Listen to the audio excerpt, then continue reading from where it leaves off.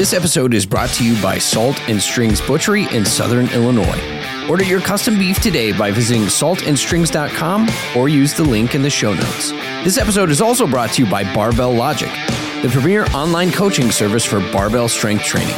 Get your first month free by signing up at barbelllogic.com/hardmen or use the link in the show notes. Well, welcome to this episode of the Hard Men Podcast. I'm your host, Eric Kahn.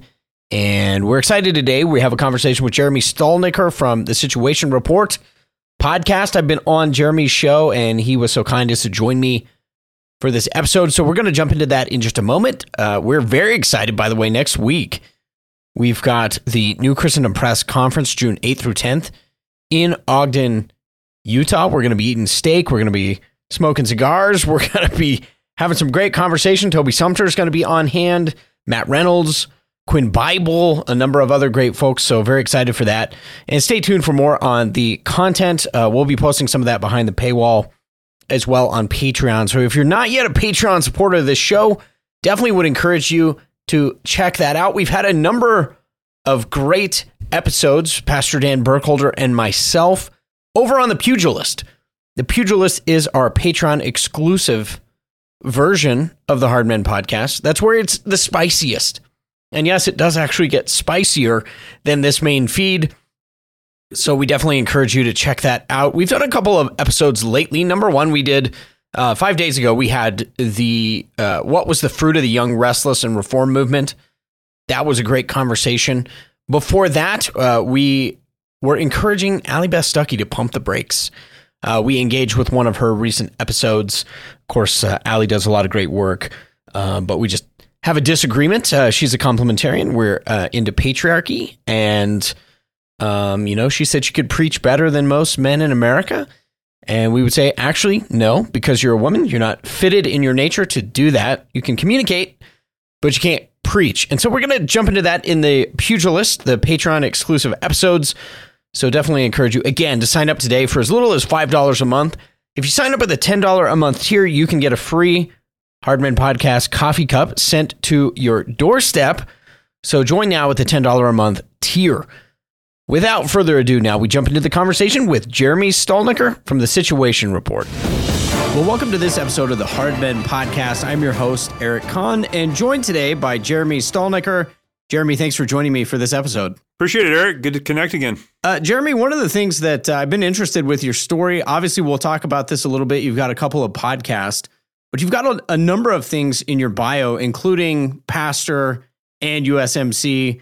How do those things connect, and how did you get to the point where you're doing both of those things? Yeah, well, the first mistake I made was deciding God did not want me in ministry, so he put me in ministry. It's funny, I was raised in a Christian home. My dad was actually a pastor. Started a church here in Southern California. I always put this kind of disclaimer. I never was angry at God or running from God or whatever, but watching my parents start a church and everything that's involved in that, I knew very early on that was not my calling, right? Like that is not what I want to do with my life. And talked to my dad when I was about 14 years old about doing something other than ministry. He said, do whatever God wants you to do. That's the right answer from a parent. I said, well, I think God wants me to enlist in the Marine Corps. He's like, God does not want you to enlist in the Marine Corps. That's the last thing God wants. But he was supportive of, me pursuing what I believed was God's will. And long story brought me to the point where I went to college. I was commissioned as a second lieutenant in the Marine Corps.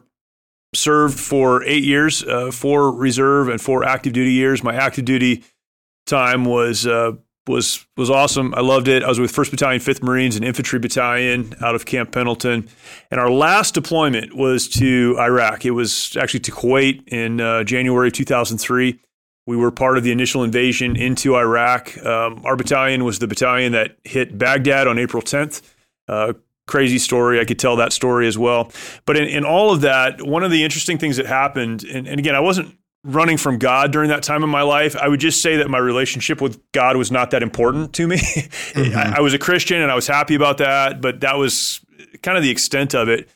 But I was married. My wife and I were married in college, so we'd been married for a couple of years. We had one child at the time. We have 4 now, but we had a daughter at the time. And the one thing I knew was that I was going to be gone a lot and they needed to be in church. And we started to attend a great church. It was just getting started. And it was crazy because I had been a part of a church plant and grown up in that. That was the world I grew up in. But getting back to that, it was so exciting. People were accepting Christ. Things were happening. And in that time, God really used that to turn my heart, back toward ministry. So even before we went to Kuwait, I had been hired on at the church. It was kind of pending coming home and getting out of the Marine Corps, but had put in my paperwork to get out. We weren't supposed to end up in Iraq, but that's where we ended up. So literally, Iraq, came home. A month later, I was out of the Marine Corps and on a church staff. So pretty crazy time, as you can imagine. Crazy transition. Did not do well the first year home. But eventually, again, God worked through some people, some men, some folks in my life. And that would lead to me pastoring a church for 7 years. So I did that up in the Bay Area. Great time, hard time.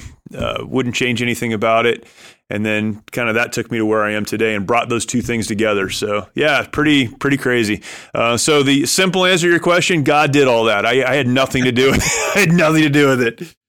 Yes. No, that's exactly right. And sometimes that's just the way it works. I want to ask you, you mentioned Baghdad.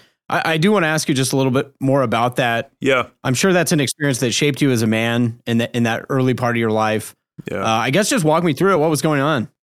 Yeah, so when we deployed to Kuwait, we deployed with the 1st Marine Division, so 30,000 Marines. The Army 3rd Infantry Division was there. So a lot was happening, obviously, but it's funny, looking back now over whatever it's been, 20 years, 21 years, what was there wasn't there when we got there. We landed in Kuwait. We were driven out into the middle of the desert in Kuwait and kicked off the bus, and that's where we were. There was nothing there. There was no infrastructure. And this was in January of 2003. And our official mission was to build up a camp, build up a base, and to put a screen line on the border. There was a lot politically happening, and so whether or not we were going to go into Iraq, still that question hadn't been answered. But on March 19th, so a month and a half after we got there or whatever, we breached the berm, and we were the 1st Infantry Battalion into the country. 1st KIA of the war, Lieutenant Shane Childers was one of our lieutenants.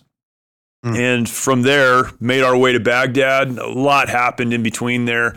But our final fight was in Baghdad on April 10th. We came into the city. So people that are my age remember a lot of this, but if you have seen or whatever, the video of the army in Baghdad pulling down the statues of Saddam, that's a pretty famous picture, and the video is pretty famous. That happened on April 9th. So the army swung in on April 9th, kind of from the bottom, from south to north. And then we were going to come in the next night. They had resistance, but little resistance. They secured the airport and some of those things on the south side of the city. So we were supposed to swing around to the top. So coming, basically from north to south and getting to the Al Azamaya Palace, which was the large palace compound on the Tigris River. What happened, though, and what we found out was on the 9th, when the army came in, all those fighters pushed across the river into the northern part of the city. And when we came in about midnight on April 10th, we were ambushed, spent about 7 hours getting to the palace. It's a city, Baghdad is the size of Los Angeles, right? So it's huge. There are buildings everywhere. We were moving about 1,100 Marines to try to get to this objective. Crazy situation. We had, I think the official number was 101 or 104 casualties. Most of those were wounded in action, not killed in action, but fought our way to the palace, spent another several hours fighting. Yeah, crazy time. A lot of stuff happened. An A-10 came in and cleared out a building for us, which was a story I love to tell because it was just an amazing time. But when the shooting ended, that for us was the end of it. And at that time, everyone thought the war was over.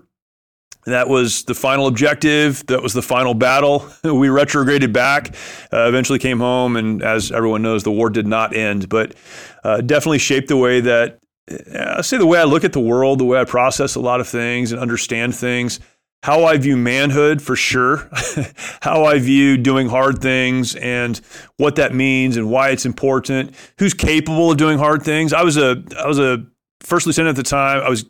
I would be promoted to captain right before I got out. But I was like 26 years old. And a lot of the Marines that I was with were, Marines in my platoon had just turned 18, 19. I don't know what the average age was, but it was not much over 20 if it was over 20. Young men, guys. Yeah, just doing stuff, right, in the most aggressive environment in the world, and they did it well. And then we came home, and it changes the way you look at things. I have a 21-year-old son who's getting ready to graduate from the police academy, and I look at him and I think, man, like when I was your age, we were doing some crazy stuff, So yeah, it changed a lot for me, and even I think. I could talk a lot about this, but how I view the sovereignty of God. There was a moment in the move up to Baghdad. We had a major firefight over this bridge. That's where I have a podcast called March or Die. That's where the phrase came from, was over this firefight. And we got through it. And as someone who grew up in a Christian home and grew up in a pastor's home and around, all of that my whole life, I had never really thought about the sovereignty of God, but when you're in an environment like that, you realize that you are not in control, that God is in control, and that your responsibility is to do what you can do, and that's what you're responsible for, and then to trust God for the rest of it. So, yeah, definitely impacted my life in so many ways. But yeah, interesting time. Yeah. Well, you mentioned the March or Die. Yeah. I know with that podcast, one of the things you talk about is answering this question: how do I move forward when my world is falling apart? I guess if you would tell me a little bit more about that experience. Was it like March or Die? Was that like a command given, or how did that come about? Yeah, so I won't tell the whole story, but when I checked in as a second lieutenant to, it was Charlie Company 1-5 at the time, so I had a rifle platoon, I had 40 Marines. We had a motto, and the motto was March or Die, and it was on the back of T-shirts. Like in the Marine Corps, every unit has a motto. It doesn't matter what you do, there's a motto, and there's probably a skull and crossbones like associated with it. But it was March or Die, and it was one of those like, this is how you think about everything, right? It's you march or you stay where you are and die. That's it. When we were in the move up to Baghdad, we were given the mission to secure this bridge. And again, I won't tell the whole story, but I was navigating for our battalion. So I was the second vehicle back. We hit this bridge that was supposed to be unguarded. There was a company-sized element of enemy soldiers, but they were in a machine gun position that engaged us as we got to the bridge. We dealt with that. We had mortar rounds falling on top of us. Eventually, I would move our platoon, 8 of our vehicles, not all of them, but 8 of our vehicles up on top of the bridge just to get out of the kill zone of the mortars. And what I did inadvertently in the move was put us right in the middle of the kill zone. We had an anti-aircraft gun spinning our direction. We had the mortars falling around us, exploding around us. And you think the weirdest things, right? Like when, why at a moment like that I'd have this thought, I don't know. But the thought I had was that like March or Die, like you stay here and die or you get off the kill zone, you get out of here. And we moved out of that. We dealt with the enemy. It was a crazy, crazy time. I've told the story hundreds of times. That's the impact it's had on me. But for me, that is the picture of life. Death is not always the physical kind of death, right? There are so many people who are breathing, going to jobs, filling their role in the family, but they're spiritually, emotionally, relationally dead. They're not making any progress. They've let whatever resistance has come into their life keep them from moving forward, and they know it.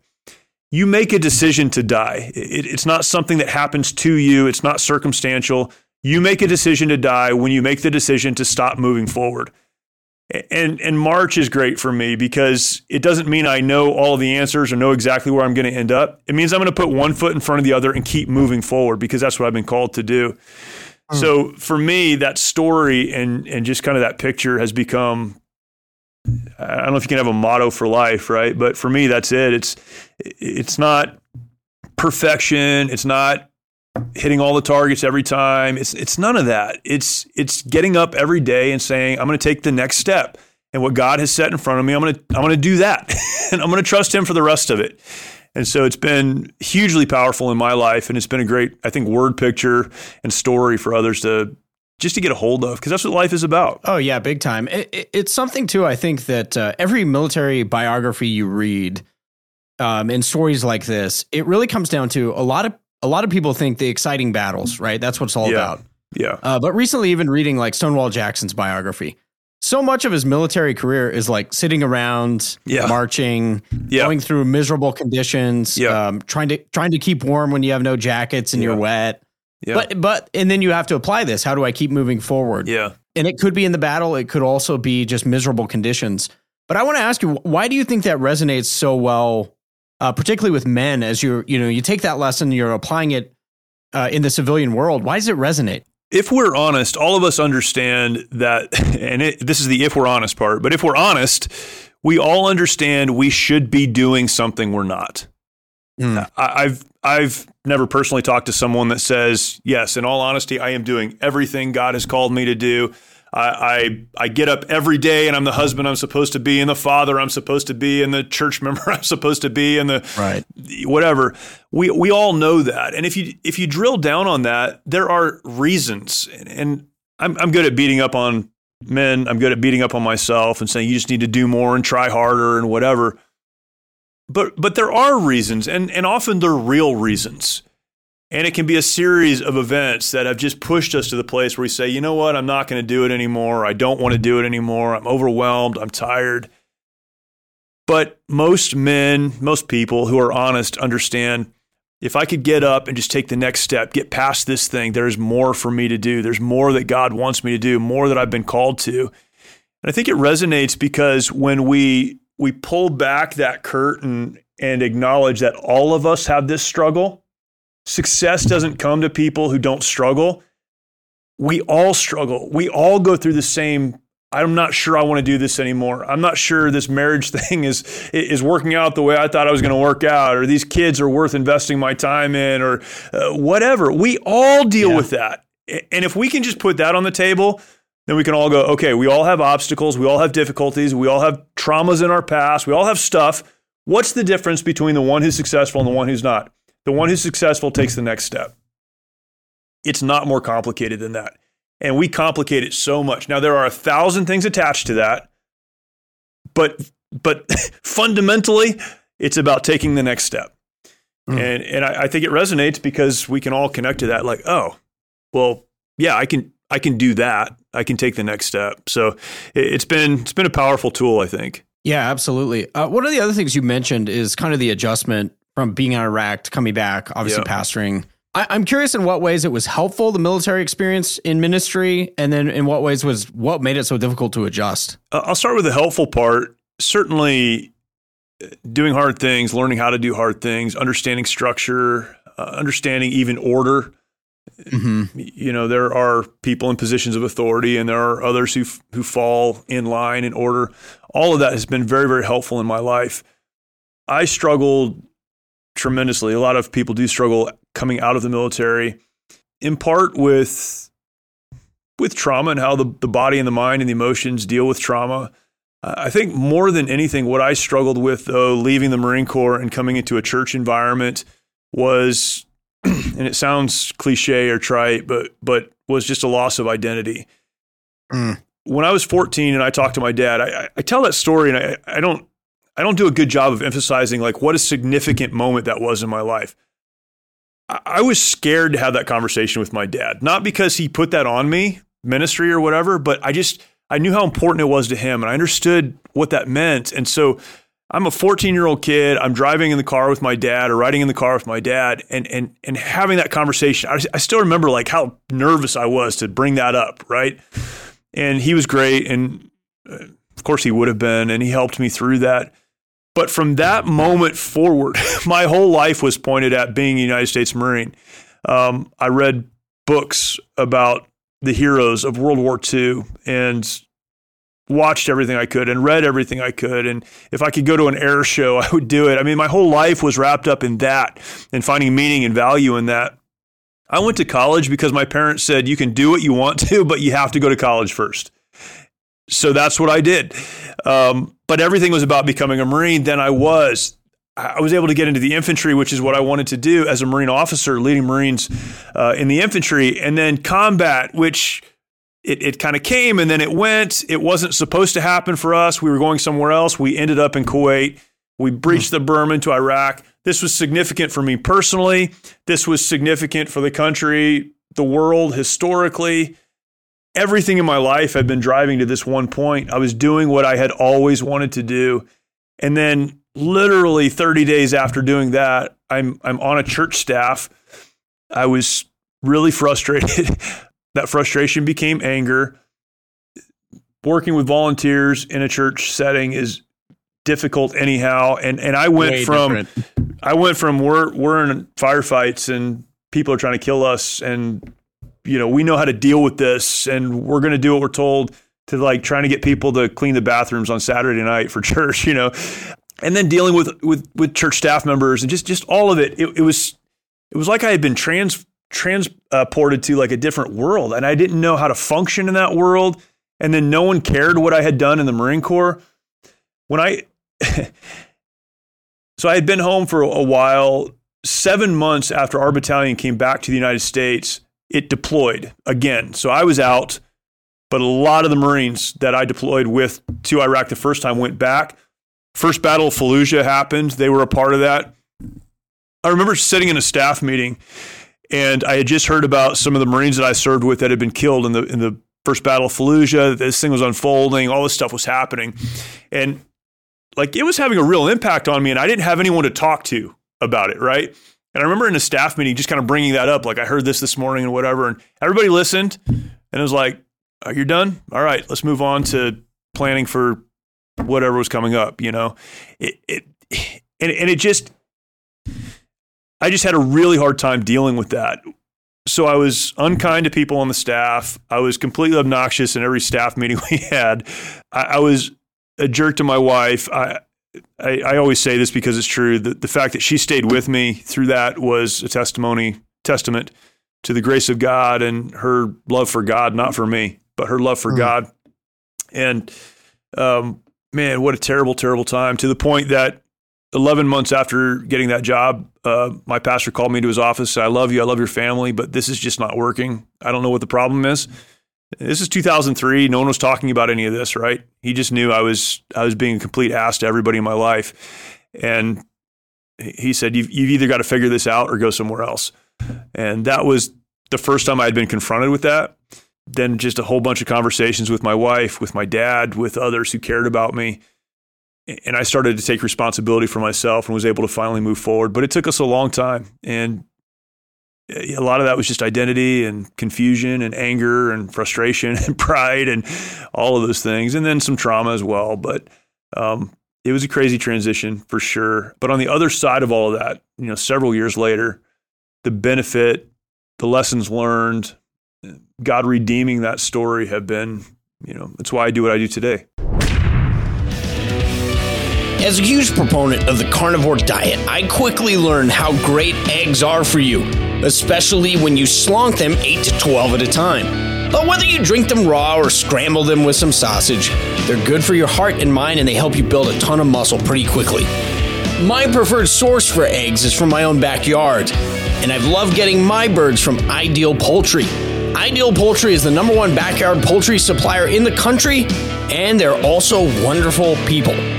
Ideal is owned and operated by a solid Christian family who is worthy of your patronage if you are looking for some fantastic birds.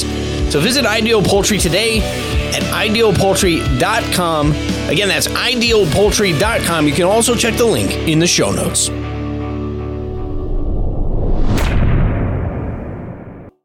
Yeah, big time. One of the questions I have, you hear a lot about this, some in sports, but really more so military, the connection, the brotherhood, the sense of purpose and mission. Yeah. I've known a lot of guys even get back into defense contract work. And then the problem is, as with everything, just like being an athlete, your clock runs out, right? Your body can't do it forever. Most guys' marriages can't take it forever. So you're caught in this limbo where you're like, I really want to be over there doing this thing that a lot of people don't understand why I would want to be there with my brothers. But I also know I need to be here. Yeah. So I guess for guys who are working through that, or people maybe who don't understand it, what is that dynamic like in terms of brotherhood, having to move away from that into everyday life?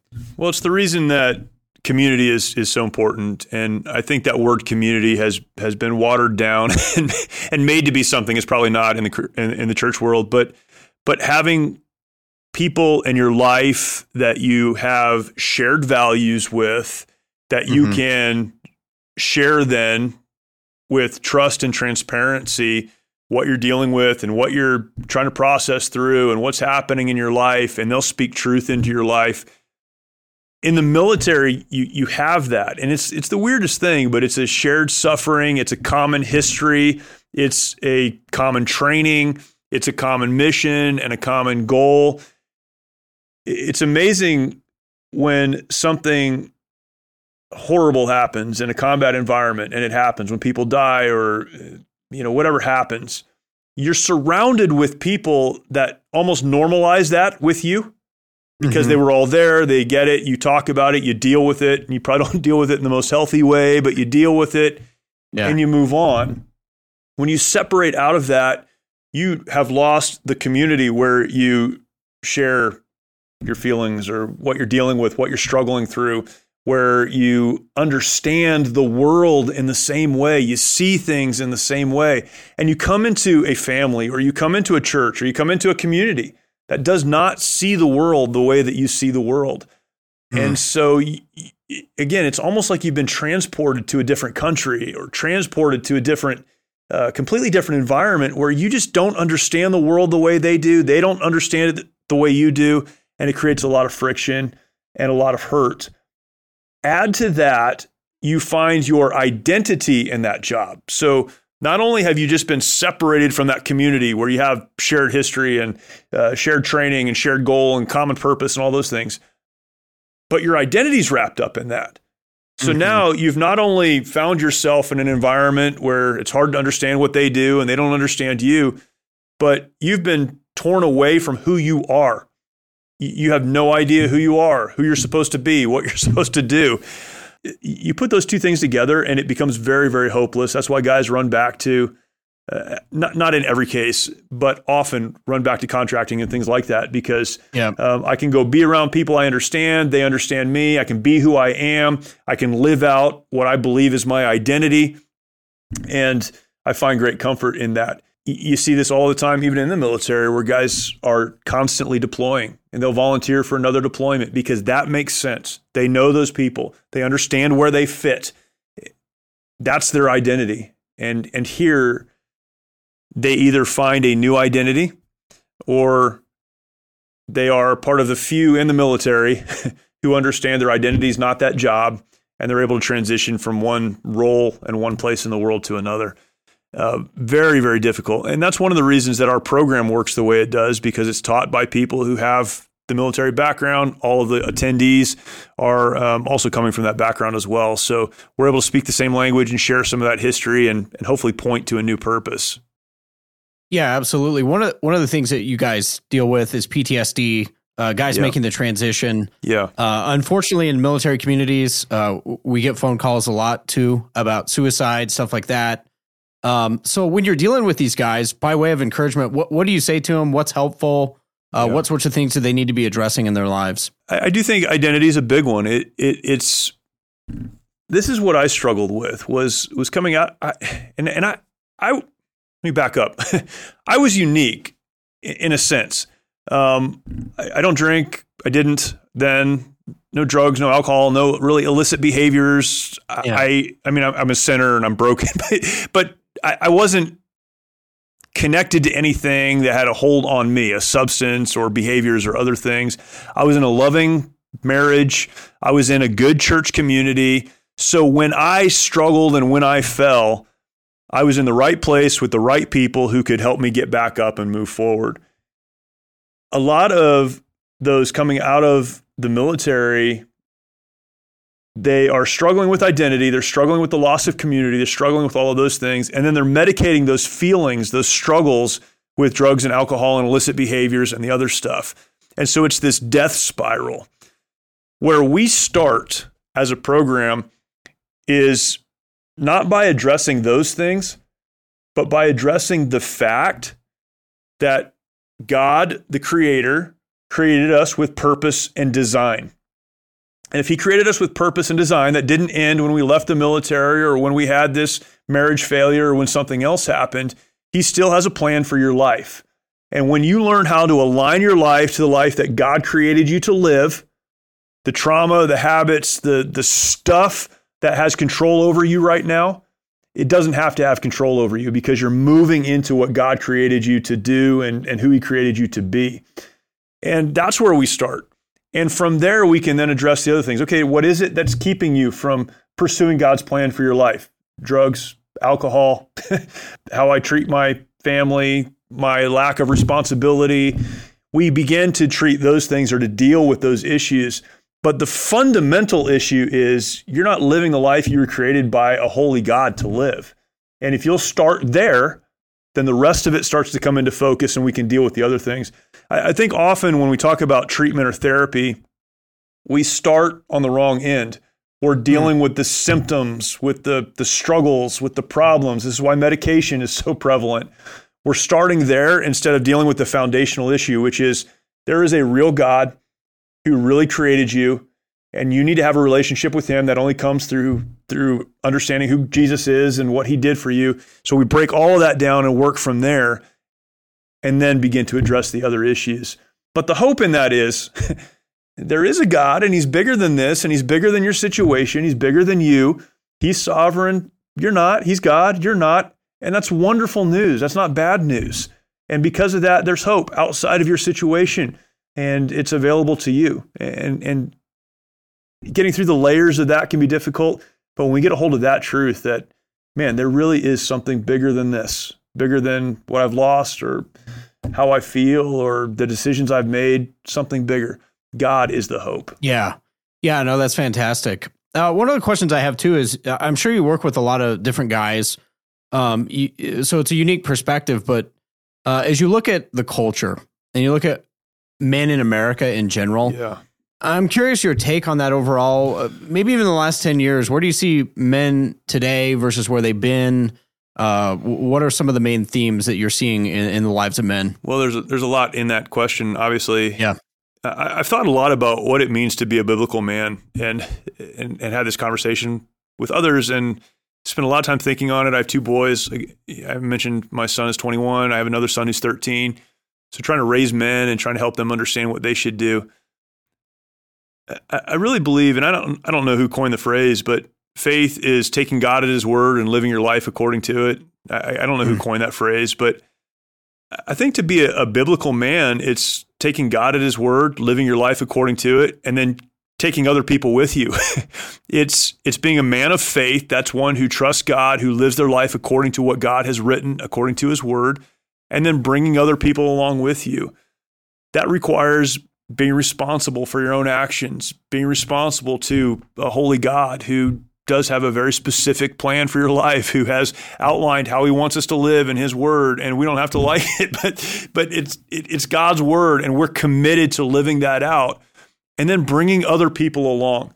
I think that's what a man does. A man is someone who takes responsibility for themselves so that they can bring other people along. So when you look at the themes of society and culture right now, it is a complete abdication of any responsibility for oneself and certainly for the people around them. And I don't think it just started in the last 10 years or 15 years. I think we have reached a place of critical mass, though, where men largely have just decided it's easier to play video games and watch porn and do the bare minimum to get by in their relationships and at work and whatever. It's a lot easier to do that than to take responsibility for themselves so that they can be a blessing to others and lead others forward. And this is a tough one because I don't expect people who are unregenerate, who don't have a relationship with Christ, to understand that. Yeah. But what breaks my heart is seeing people in the church and churches and Christian men who don't get it either and are unwilling to be responsible for themselves. So culturally, we're in a rough place. I think a lot of the gender confusion and the rest of that goes right back to that. I'm unwilling to be responsible for what God wants me to do and to serve others and carry them forward. There's a lot to that, but yeah, that's the message I try to communicate to the men in my life that I have the opportunity to speak to. Yeah, I'm curious too. Obviously, with sons, you have a vested interest in like them doing well, understanding, how to create biblical men. As you look at your fathering and your own sons, what were some of the things that you tried to emphasize with them?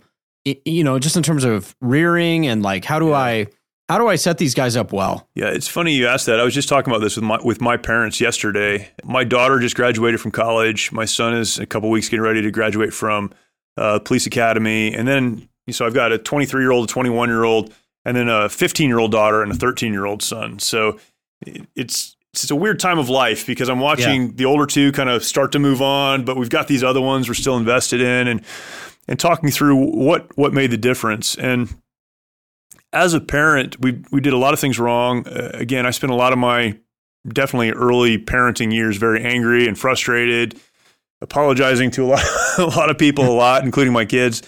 But one of the things I think we did right is we as parents, my wife and I, we had every meal together. Not everyone probably, but 99% of our meals together. Yeah. We attended events together. We made decisions about our family that were about my kids' growth and not doing what other people would expect of us.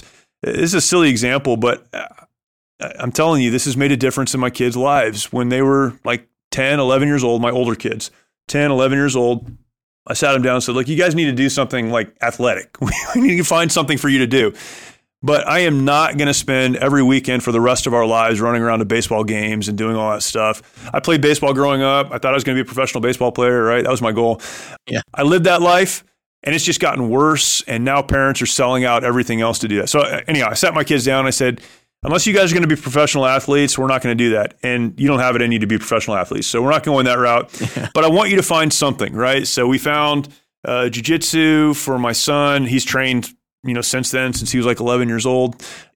My daughter's done different things over the years, but we wanted to put an emphasis on, we want to do something as a family. We want this to enrich you, to help you, but we're not going to have anything in our lives that's going to pull us away from the spiritual impact, right? Like spiritually what God wants you to do and to grow. We're not going to be out of church for this. We made a decision to homeschool when they were very, very young. And there are homeschoolers by conviction. This is the only way you should ever do it. There are others. We looked at all of the options and didn't want to give up control of what our kids were learning and the culture and the environment they were growing up in. And so we made a decision to homeschool them through their schooling years.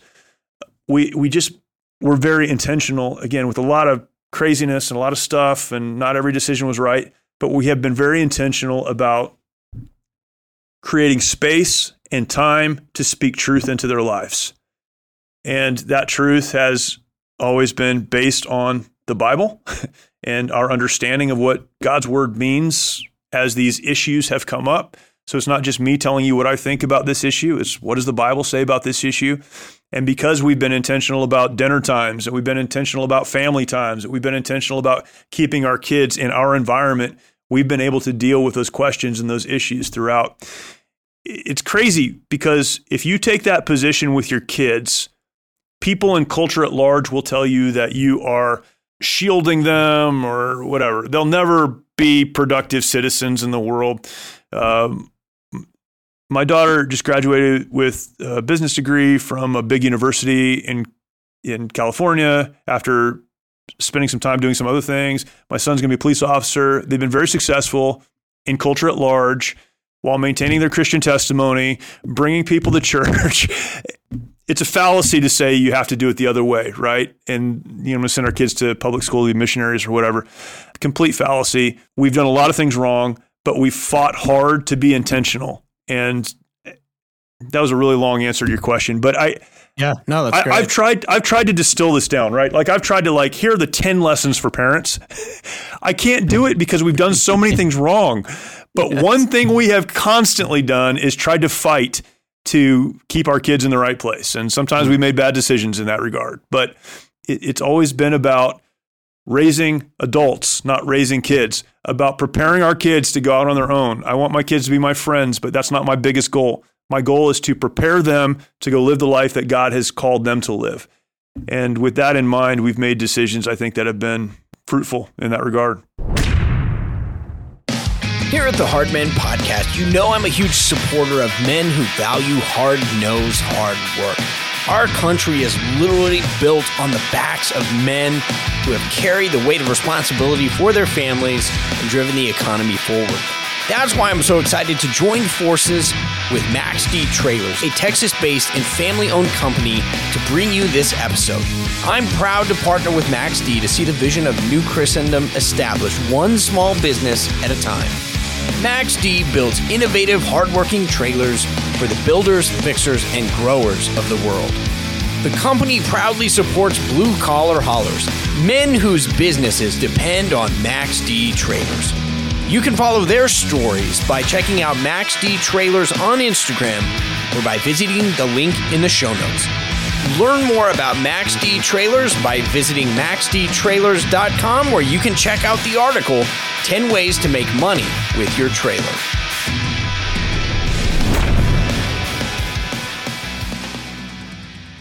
Yeah, no, that's fantastic. One of the other things it makes me think of is something we talk a lot about on this show, but helping guys think through, what's a godly wife? What's a godly mother? Yeah. And, you think about your boys. I have 3 boys as well.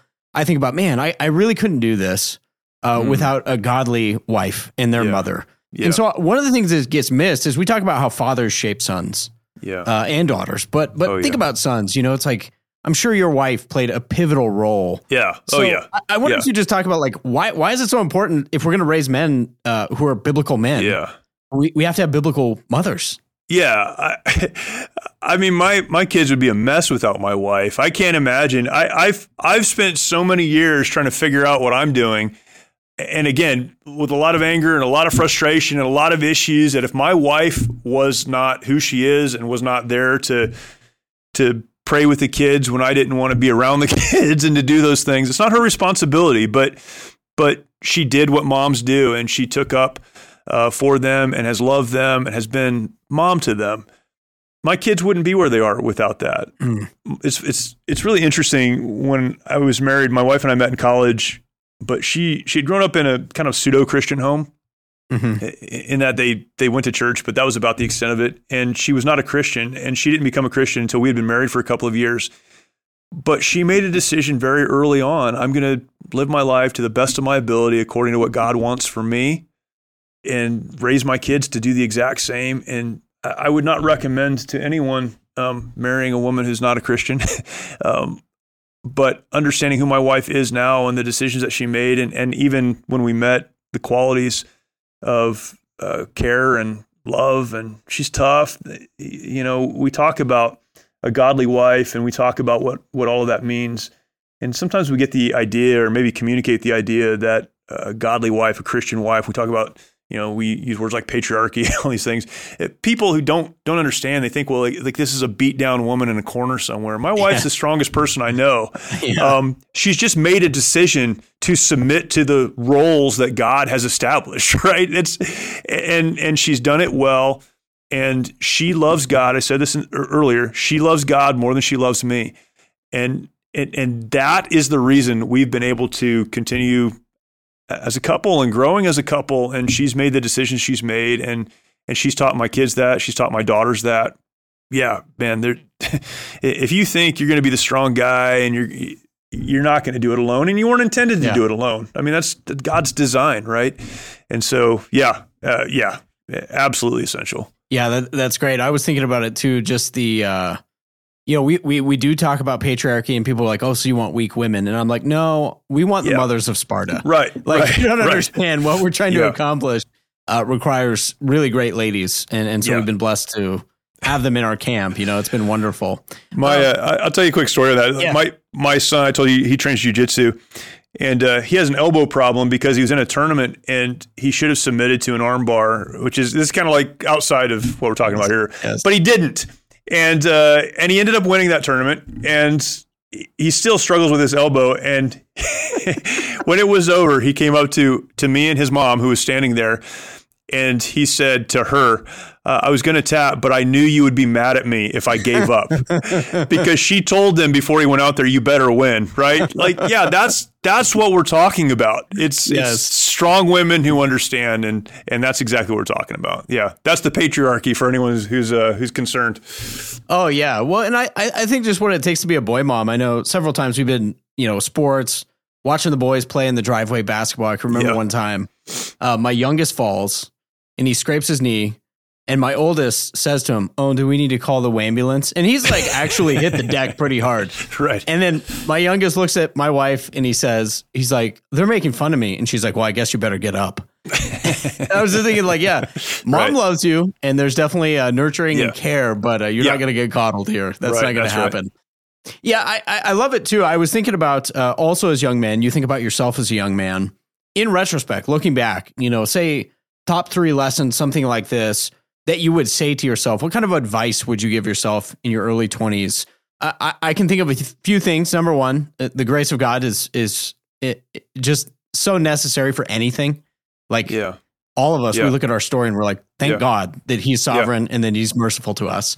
Yes. But outside of that, what would you say to yourself if you could give advice at that season in your life? I think when we talk like this, it's always about our biggest struggles when we were younger that we look back to.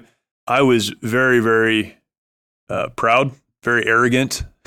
And the Bible tells us that God resists the proud, and that's a truth. But it also makes us unbearable to a lot of other people.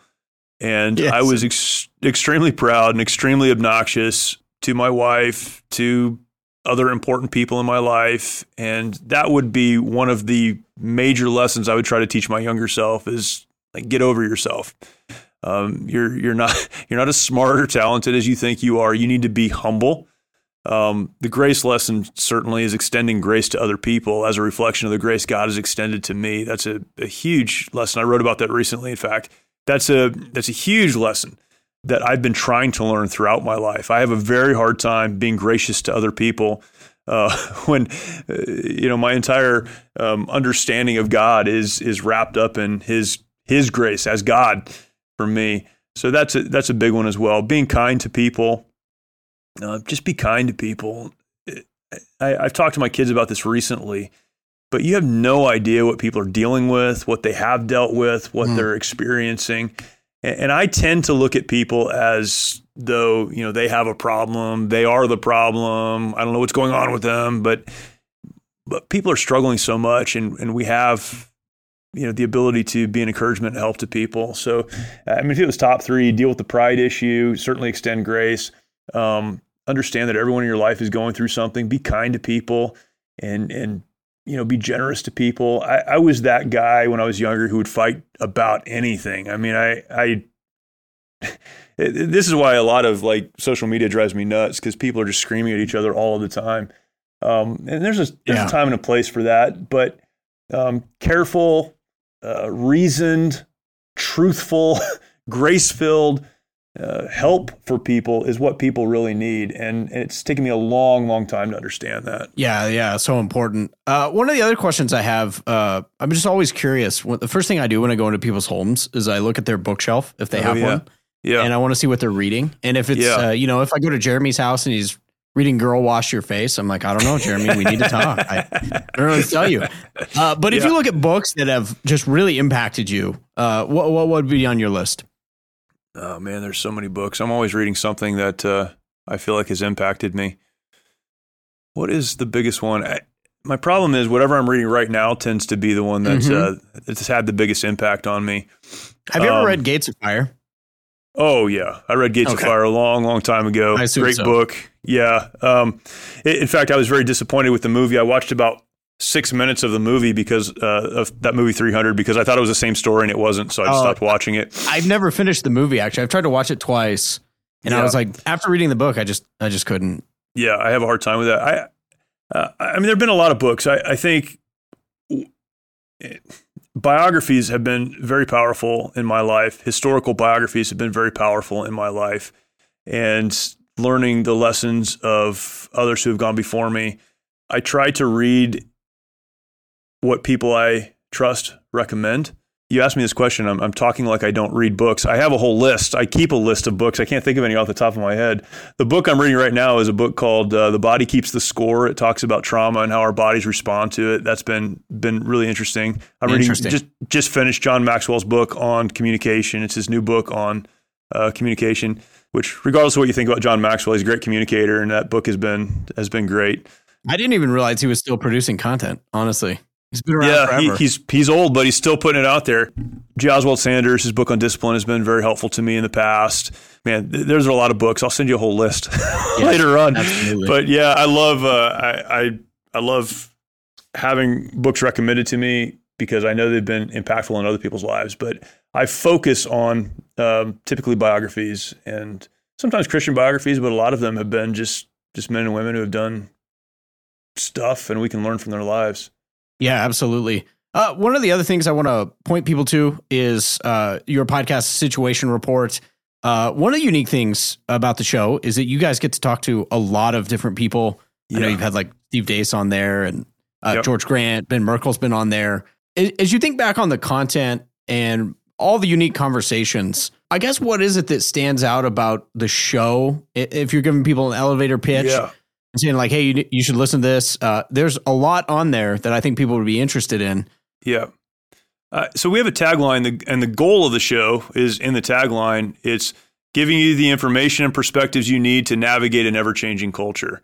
Culture is consistently changing, and we know that.